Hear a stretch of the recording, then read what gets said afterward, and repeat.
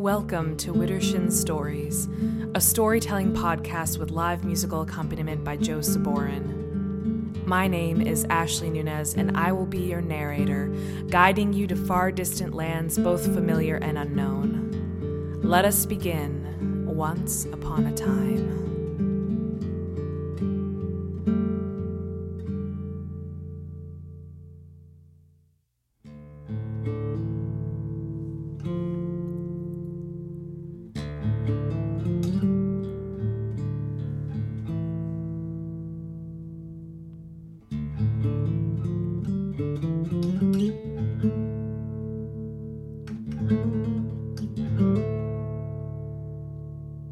October in the Chair by Neil Gaiman.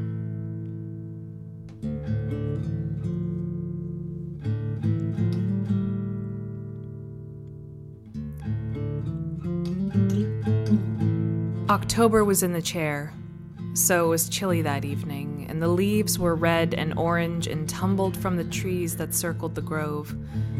The 12 of them sat around a campfire roasting huge sausages on sticks, which spat and crackled as the fat dripped onto the burning apple wood, and drinking fresh apple cider, tangy and tart in their mouths. April took a dainty bite from her sausage, which burst open as she bit into it, spilling hot juice down her chin. "Beshrew and suck orger on it," she said. Squat March, sitting next to her, laughed, low and dirty, and then pulled out a huge, filthy handkerchief. "Here you go," he said. April wiped her chin. "Thanks," she said. "The cursed bag of innards burned me. I'll have a blister there tomorrow." September yawned. "You're such a hypochondriac," he said across the fire. And such language. He had a pencil-thin mustache and was balding in the front, which made his forehead seem high and wise. "Lay off her," said May. Her dark hair was cropped short against her skull, and she wore sensible boots. She smoked a small brown cigarillo that smelled heavily of cloves. "She's sensitive." "Oh, please," said September. "Spare me." October, conscious of his position in the chair, sipped his apple cider, cleared his throat, and said, "Okay, who wants to begin?" The chair he sat in was carved from one large block of oak wood inlaid with ash, with cedar, and with cherry wood. The other 11 sat on tree stumps equally spaced about the small bonfire. The tree stumps had been worn smooth and comfortable by years of use. "What about the minutes?" asked January. "We always do minutes when I'm in the chair." "But you aren't in the chair now, are you, dear?" said September with an elegant creature of mock solicitude. "What about the minutes?" repeated January. "You can't ignore them." "Let the little buggers take care of themselves," said April, one hand running through her long blonde hair. "And I think September should go first." September preened and nodded. "Delighted," he said. "Hey," said February. Hey. I didn't hear the chairman ratify that. Nobody starts till October says who starts, and then nobody else talks. Can we have maybe the tiniest semblance of order here?" He peered at them, small, pale, dressed entirely in blues and grays. "It's fine," said October. His beard was all colors, a grove of trees in autumn, deep brown and fire orange and wine red, an untrimmed tangle across his lower half of his face. His cheeks were apple red. He looked like a friend, like someone you've known all your life. "September can go first. Let's just get it rolling." September placed the end of his sausage into his mouth, chewed daintily, and drained his cider mug. Then he stood up, bowed to the company, and began to speak. Laurent Delisle was the finest chef in all of Seattle. At least, Laurent Delisle thought so, and the Michelin stars on his door confirmed him in his opinion. He was a remarkable chef, it is true. His minced lamb brioche had won several awards. His smoked quail and white truffle ravioli had been described in the Gastronome as the 10th wonder of the world. But it was his wine cellar. Ah, his wine cellar. That was his source of pride and his passion. I understand that. The last of the white grapes are harvested in me, and the bulk of the reds. I appreciate fine wines, the aroma, the taste, the aftertaste as well. Laurent Delisle bought his wines at auctions from private wine lovers, from reputable dealers. He would insist on a pedigree for each wine, for wine frauds are, alas, too common. When the bottle is selling for perhaps $5, $10, $100,000, or pounds, or euros, the treasure, the jewel, the rarest of the rare, the ne plus ultra of his temperature-controlled wine cellar was a bottle of 1902 Château Lafite. It was on the wine list at $120,000, although it was, in true terms, priceless, for it was the last bottle of its kind. "Excuse me," said August politely. He was the fattest of them all, his thin hair combed in golden wisps across his pink pate. September glared down at his neighbor. "Yes?" "Is this the one where some rich dude buys the wine to go into dinner, and the chef decides that the dinner the rich dude ordered isn't good enough for the wine, so he sends out a different dinner, and the guy takes one mouthful, and he's got, like, some rare allergy, and he just dies like that, and the wine never gets drunk after all?" September said nothing. He looked a great deal. "Because if it is, you told it before, years ago. Dumb story then, dumb story now." August smiled. His pink cheek shone in the firelight. September said, "Obviously, pathos and culture are not to everyone's taste. Some people prefer their barbecues and beer, and some of us like..." February said, "Well, I hate to say this, but he kind of does have a point. It has to be a new story." September raised an eyebrow and pursed his lips. "I'm done," he said abruptly. He sat down on his stump. Then they all looked at one another across the fire, the months of the year. June, hesitant and clean, raised her hand and said, "I have one about a guard on the X-ray machines at LaGuardia Airport who could read about all the people from the outlines of their luggage on the screen. And one day she saw a luggage X-ray so beautiful that she fell in love with the person. And she had to figure out which person in line it was, and she couldn't, and she pined for months and months. And when the person came through again, she knew it this time, and it was the man, and he was a wizened old Indian man, and she was pretty and black and like 25, and she knew it would never work out, and she let him go because she could always tell from the shapes of his bags on the screen that he was going to die soon." October said, "Fair enough, young June. Tell the one." June stared at him like a spooked animal. I just did," she said. October nodded.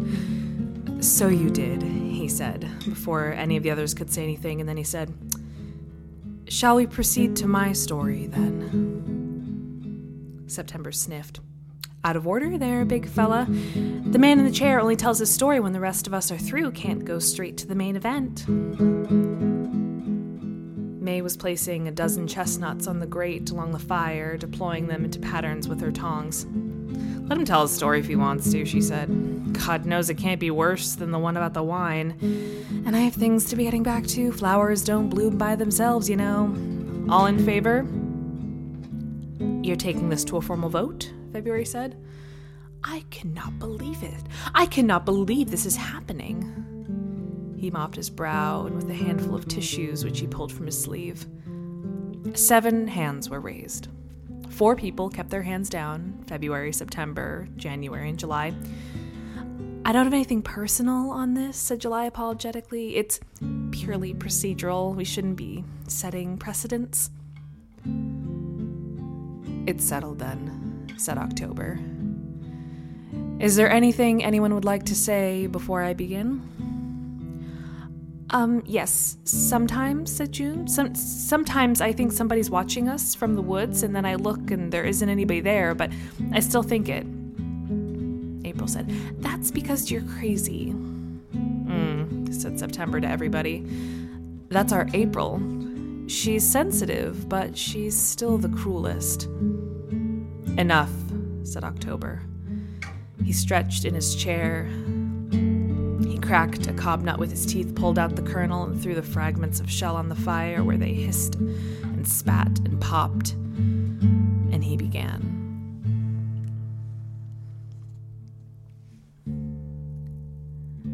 There was a boy, October said, who was miserable at home, although they did not beat him, and he did not fit well, not his family, his town, nor even his life.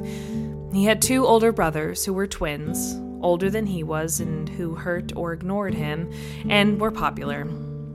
They played football. Some games one twin would score more and be the hero, and some games the other would. Their little brother did not play football. They had a name for their brother. They called him the Runt. They had called him the Runt since he was a baby, and at first their mother and father had chided them for it. The twins said, "But he is the runt of the litter. Look at him. Look at us." The boys were 6 when they said that. Their parents thought it was cute. A name like the Runt can be infectious. So pretty soon, the only person who called him Donald was his grandmother when she telephoned him on his birthday, and people who did not know him. Now, perhaps because names have power, he was a runt, skinny and small and nervous. He had been born with a runny nose, and it had not stopped running in a decade. At mealtimes, if the twins liked the food, they would steal his. If they did not, they would contrive to place their food on his plate, and he would find himself in trouble for leaving good food uneaten.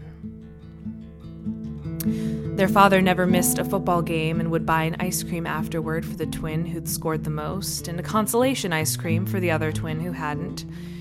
Their mother described herself as a newspaper woman, although she mostly sold advertising space and subscriptions. She had gone back to work full-time once the twins were capable of taking care of themselves.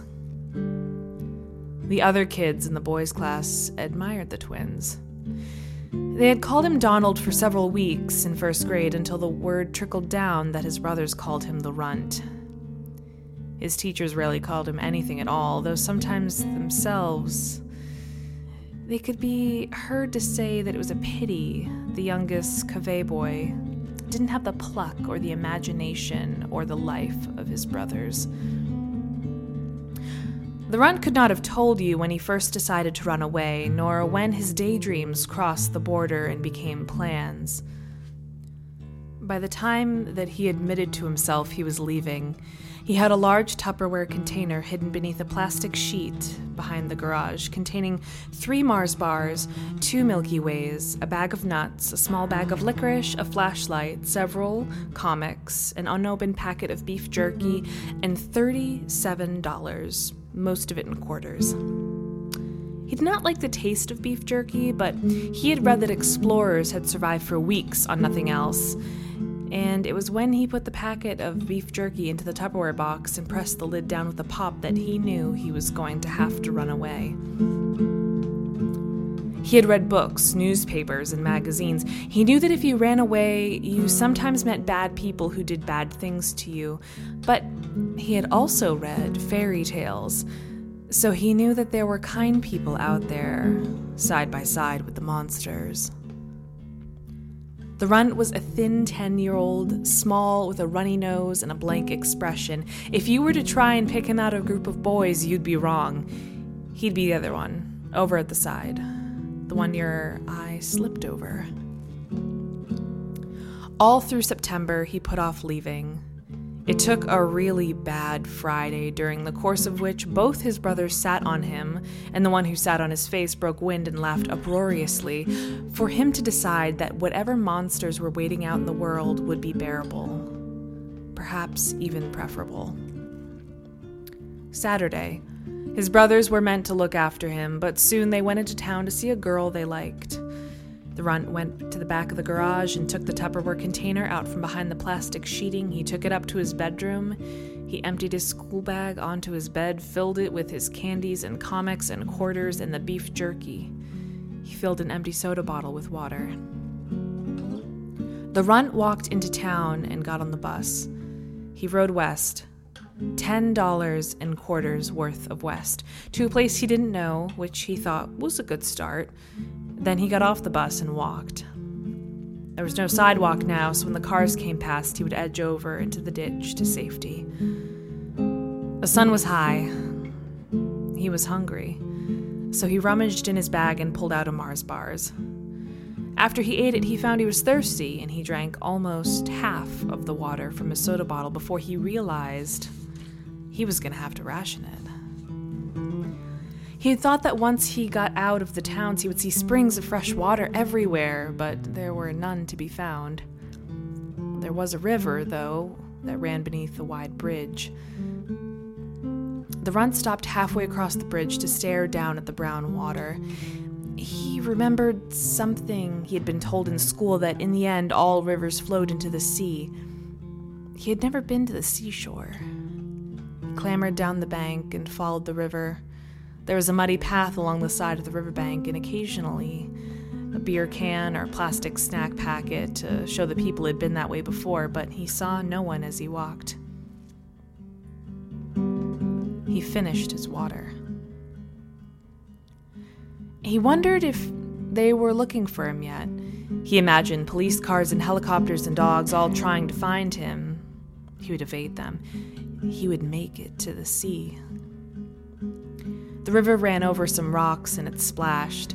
He saw a blue heron and its wings wide glide past him, and he saw solitary end-of-season dragonflies and sometimes small clusters of midgets, enjoying the Indian summer. The blue sky became dust gray, and a bat swung down to snatch insects from the air. The runt wondered where he would sleep that night. Soon the path divided, and he took the branch that led away from the river, hoping it would lead to a house or to a farm with an empty barn. He walked for some time.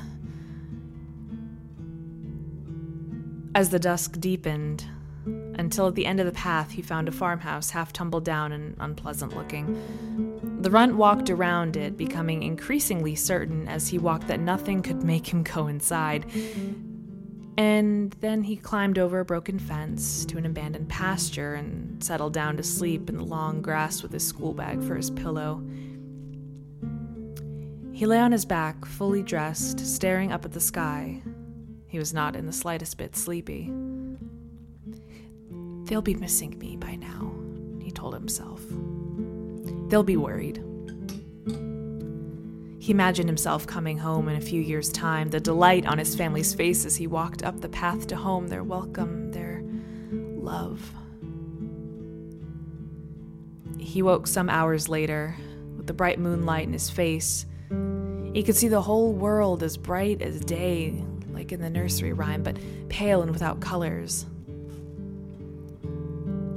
Above him, the moon was full, or almost, and he imagined a face looking down at him, not unkindly, in the shadows, in the shapes of the moon's surface.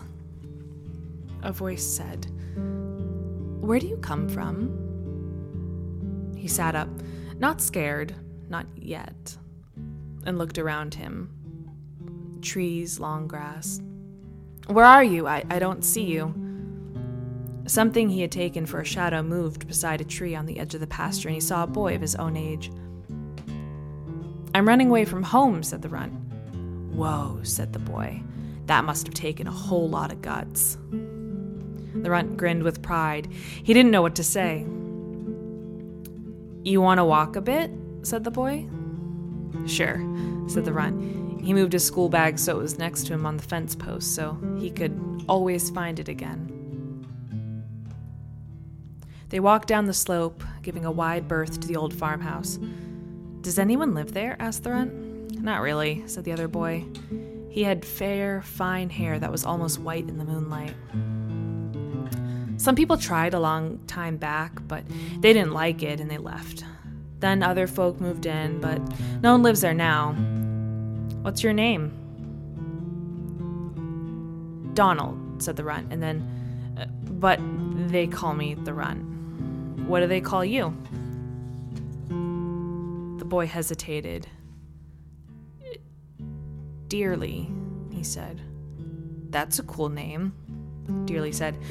I used to have another name, but I can't read it anymore. They squeezed through a huge iron gateway, rusted, part open, part closed, and they went into a little meadow at the bottom of the slope. This place is cool, said the runt. There were dozens of stones of all sizes in the small meadow, tall stones bigger than either of the boys, and small ones just the right size for sitting on. Some broken stones. The runt knew what sort of place this was, but it did not scare him. It was a loved place.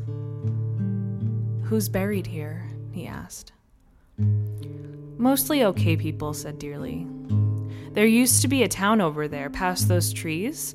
Then the railroad came and they built a stop in the next town over, and our town sort of dried up and fell in and blew away.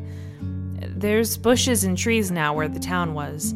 You can hide in the trees and go in the old houses and jump out. The runt said, Are they like that farmhouse up there, the houses? He didn't want to go in them if they were. No, said Dearly. No one goes in them except for me and some animals sometimes. I'm the only kid around here. I figured, said the runt. Maybe we can go down and play in them, said Dearly. That would be pretty cool, said the runt. It was a perfect early October night, almost as warm as summer, and the harvest moon dominated the sky. You could see everything. Which one of these is yours? Asked the runt. Dearly straightened up proudly and took Runt by the hand. He pulled him to an overgrown corner of the field. The two boys pushed aside the long grass. The stone was set flat into the ground, and it had dates carved into it from 100 years before. Much of it was worn away, but beneath the dates it was possible to make out the words, Dearly departed. Will never be forgotten, I'd wager, said Dearly. Yeah, that's what I'd say too, said the runt. They went out of the gate, down a gully, and into what remained of the old town. Trees grew through houses and buildings, had fallen on themselves, but it wasn't scary. They played hide and seek, they explored. Dearly showed the runt some pretty cool places, including a one-room cottage that he said was the oldest building in that whole part of the county. It was in pretty good shape, too, considering how old it was. I can see pretty good by moonlight, said the runt, even inside. I didn't know that it was so easy. Yeah, said Dearly, and after a while you get good at seeing even when there isn't any moonlight. The runt was envious. I gotta go to the bathroom, said the runt. Is there somewhere around here? Dearly thought for a moment. I don't know, he admitted. I don't do that stuff anymore. There are a few outhouses still standing, but they might not be safe. Best just do it out in the woods. Like a bear, said the runt. He walked out the back into the woods that pushed up against the wall of the cottage and went behind a tree. He'd never done that before in the open air. He felt like a wild animal. When he was done, he wiped himself off with fallen leaves, then he went back out in the front. Dearly was sitting in a pool of moonlight waiting for him. How did you die? Asked the runt. I got sick, said Dearly. My ma cried and carried off something fierce. Then I died. If I stayed here with you, said the runt, would I have to be dead too? Maybe, said Dearly. Well, yeah, I guess. What's it like, being dead? I don't mind it, admitted Dearly. Worst thing is not having anyone to play with. But there must be lots of people up in that meadow, said the runt. Don't they ever play with you? Nope, said Dearly. Mostly they sleep, and even when they walk, they can't be bothered to just go and see stuff and do things. They can't be bothered with me. You see that tree? It was a beech tree.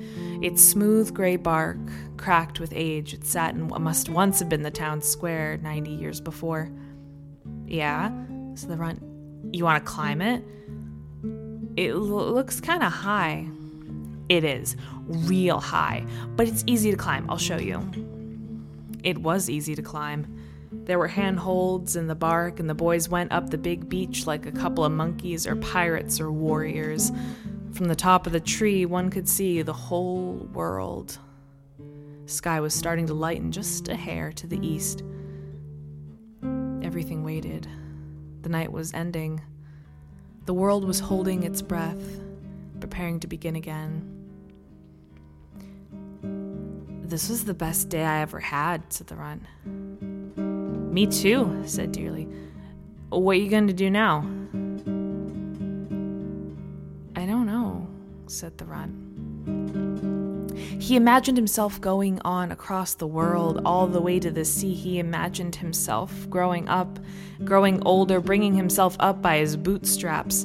Somewhere in there he would become fabulously wealthy, and then he would go back to the house with the twins in it, and he would drive up to the door in his wonderful car. Perhaps he would turn up at a football game. In his imagination, the twins had neither aged nor grown, and look down at them in a kindly way. He would buy them all, the twins, his parents, a meal at the finest restaurant in the city, and they would tell him how badly they had misunderstood him and mistreated him.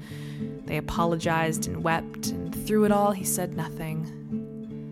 He let their apologies wash over him. And then he would give each of them a gift, and afterward he would leave their lives once more, this time for good. It was a fine dream. In reality, he knew he would keep walking and be found tomorrow or the day after and go home and be yelled at, and everything would be the same as it ever was, and day after day, hour after hour, until the end of time, he'd still be the runt. Only they'd be mad at him for having dared to walk away. I have to go to bed soon, said Dearly. I started to climb down the big beech tree. Climbing down the tree was harder, the runt found. You couldn't see where you were putting your feet, and you had to feel around for something to put them in. Several times he slipped and slid, but Dearly went down ahead of him and would say things like, "A little to the right now." They both made it down just fine. The sky continued to lighten and the moon was fading, and it was harder to see. They clambered back through the gully. Sometimes the runt wasn't sure that Dearly was there at all, but when he got to the top, he saw the boys waiting for him. They didn't say much as they walked up to the meadow filled with stones. The runt put his arm over Dearly's shoulders, and they walked in step up the hill. "Well," said Dearly, "thanks for coming over." "I had a good time," said the runt. "Yeah," said Dearly. "Me too." Down in the woods somewhere, a bird began to sing. "If I wanted to stay," said the runt. Then he stopped. I might never get another chance to change it, thought the runt. He'd never get to the sea. They'd never let him. Dearly didn't say anything, not for a long time. The world was gray. More birds joined the first. "I can't do it," said Dearly eventually. "But they might." "Who?" "The ones in there." The fair boy pointed up the slope into the tumble-down farmhouse with the jagged, broken windows silhouetted against the dawn. The gray light had not changed it. The runt shivered. "There's people in there?" he said. "I thought you said it was empty." It ain't empty," said Dearly. "I said nobody lives there. Different things." He looked up at the sky. "I gotta go now," he added, and he squeezed the runt's hand, and then he just wasn't there any longer. The runt stood in the little graveyard, all on his own. He listened to the bird song on the morning air, then he made his way up to the hill. It was harder by himself. He picked up his school bag from the place he had left it. He ate his last Milky Way and stared at the tumble-down building. The empty windows of the farmhouse were like eyes watching him. It was darker inside there, darker than anything. He pushed his way through the weed-choked yard down to the door of the farmhouse. It was mostly crumbled away. He stopped at the doorway, hesitating, wondering if this was wise. He could smell damp and rot and something else underneath. He thought he heard something move deep in the house, in the cellar maybe, or the attic. A shuffle maybe, or a hop. It was hard to tell. Eventually, he went inside.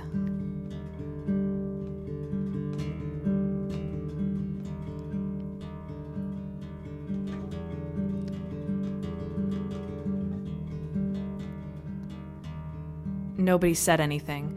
October filled his wooden mug with apple cider, and when he was done and drained it and filled it again.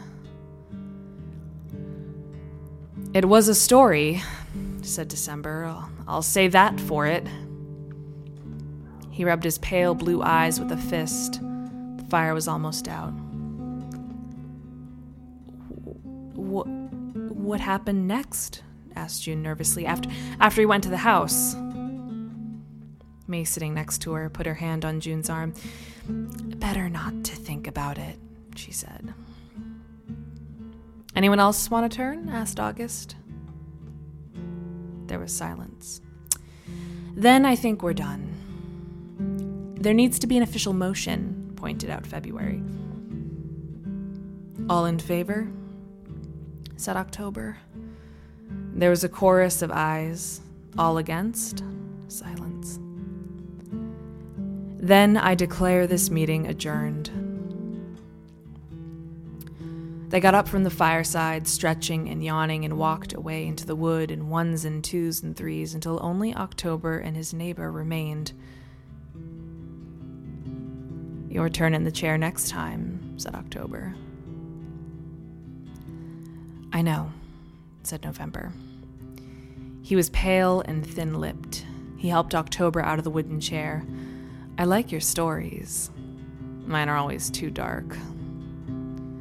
"I don't think so," said October. "It's just that your nights are longer and you aren't as warm." "Put it like that," said November, "and I feel better. I suppose we can't help who we are." "That's the spirit," said his brother. And they touched hands as they walked away from the fire's orange embers, taking their stories with them back into the dark.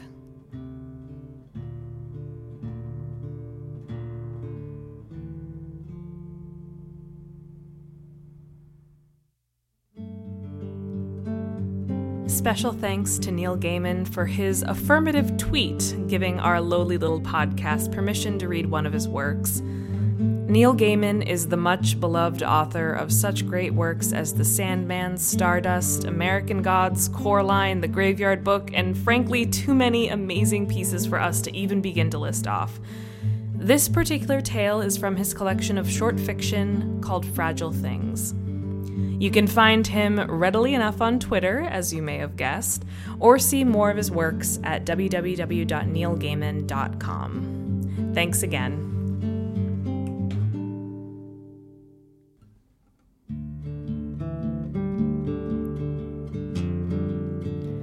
Widdershin Stories is created by Ashley Nunez of Old Growth Alchemy and musician Joe Saborin. If you've enjoyed what you're listening to, give us a review on Apple Podcasts and follow us on Spotify, Facebook, Twitter, and Instagram.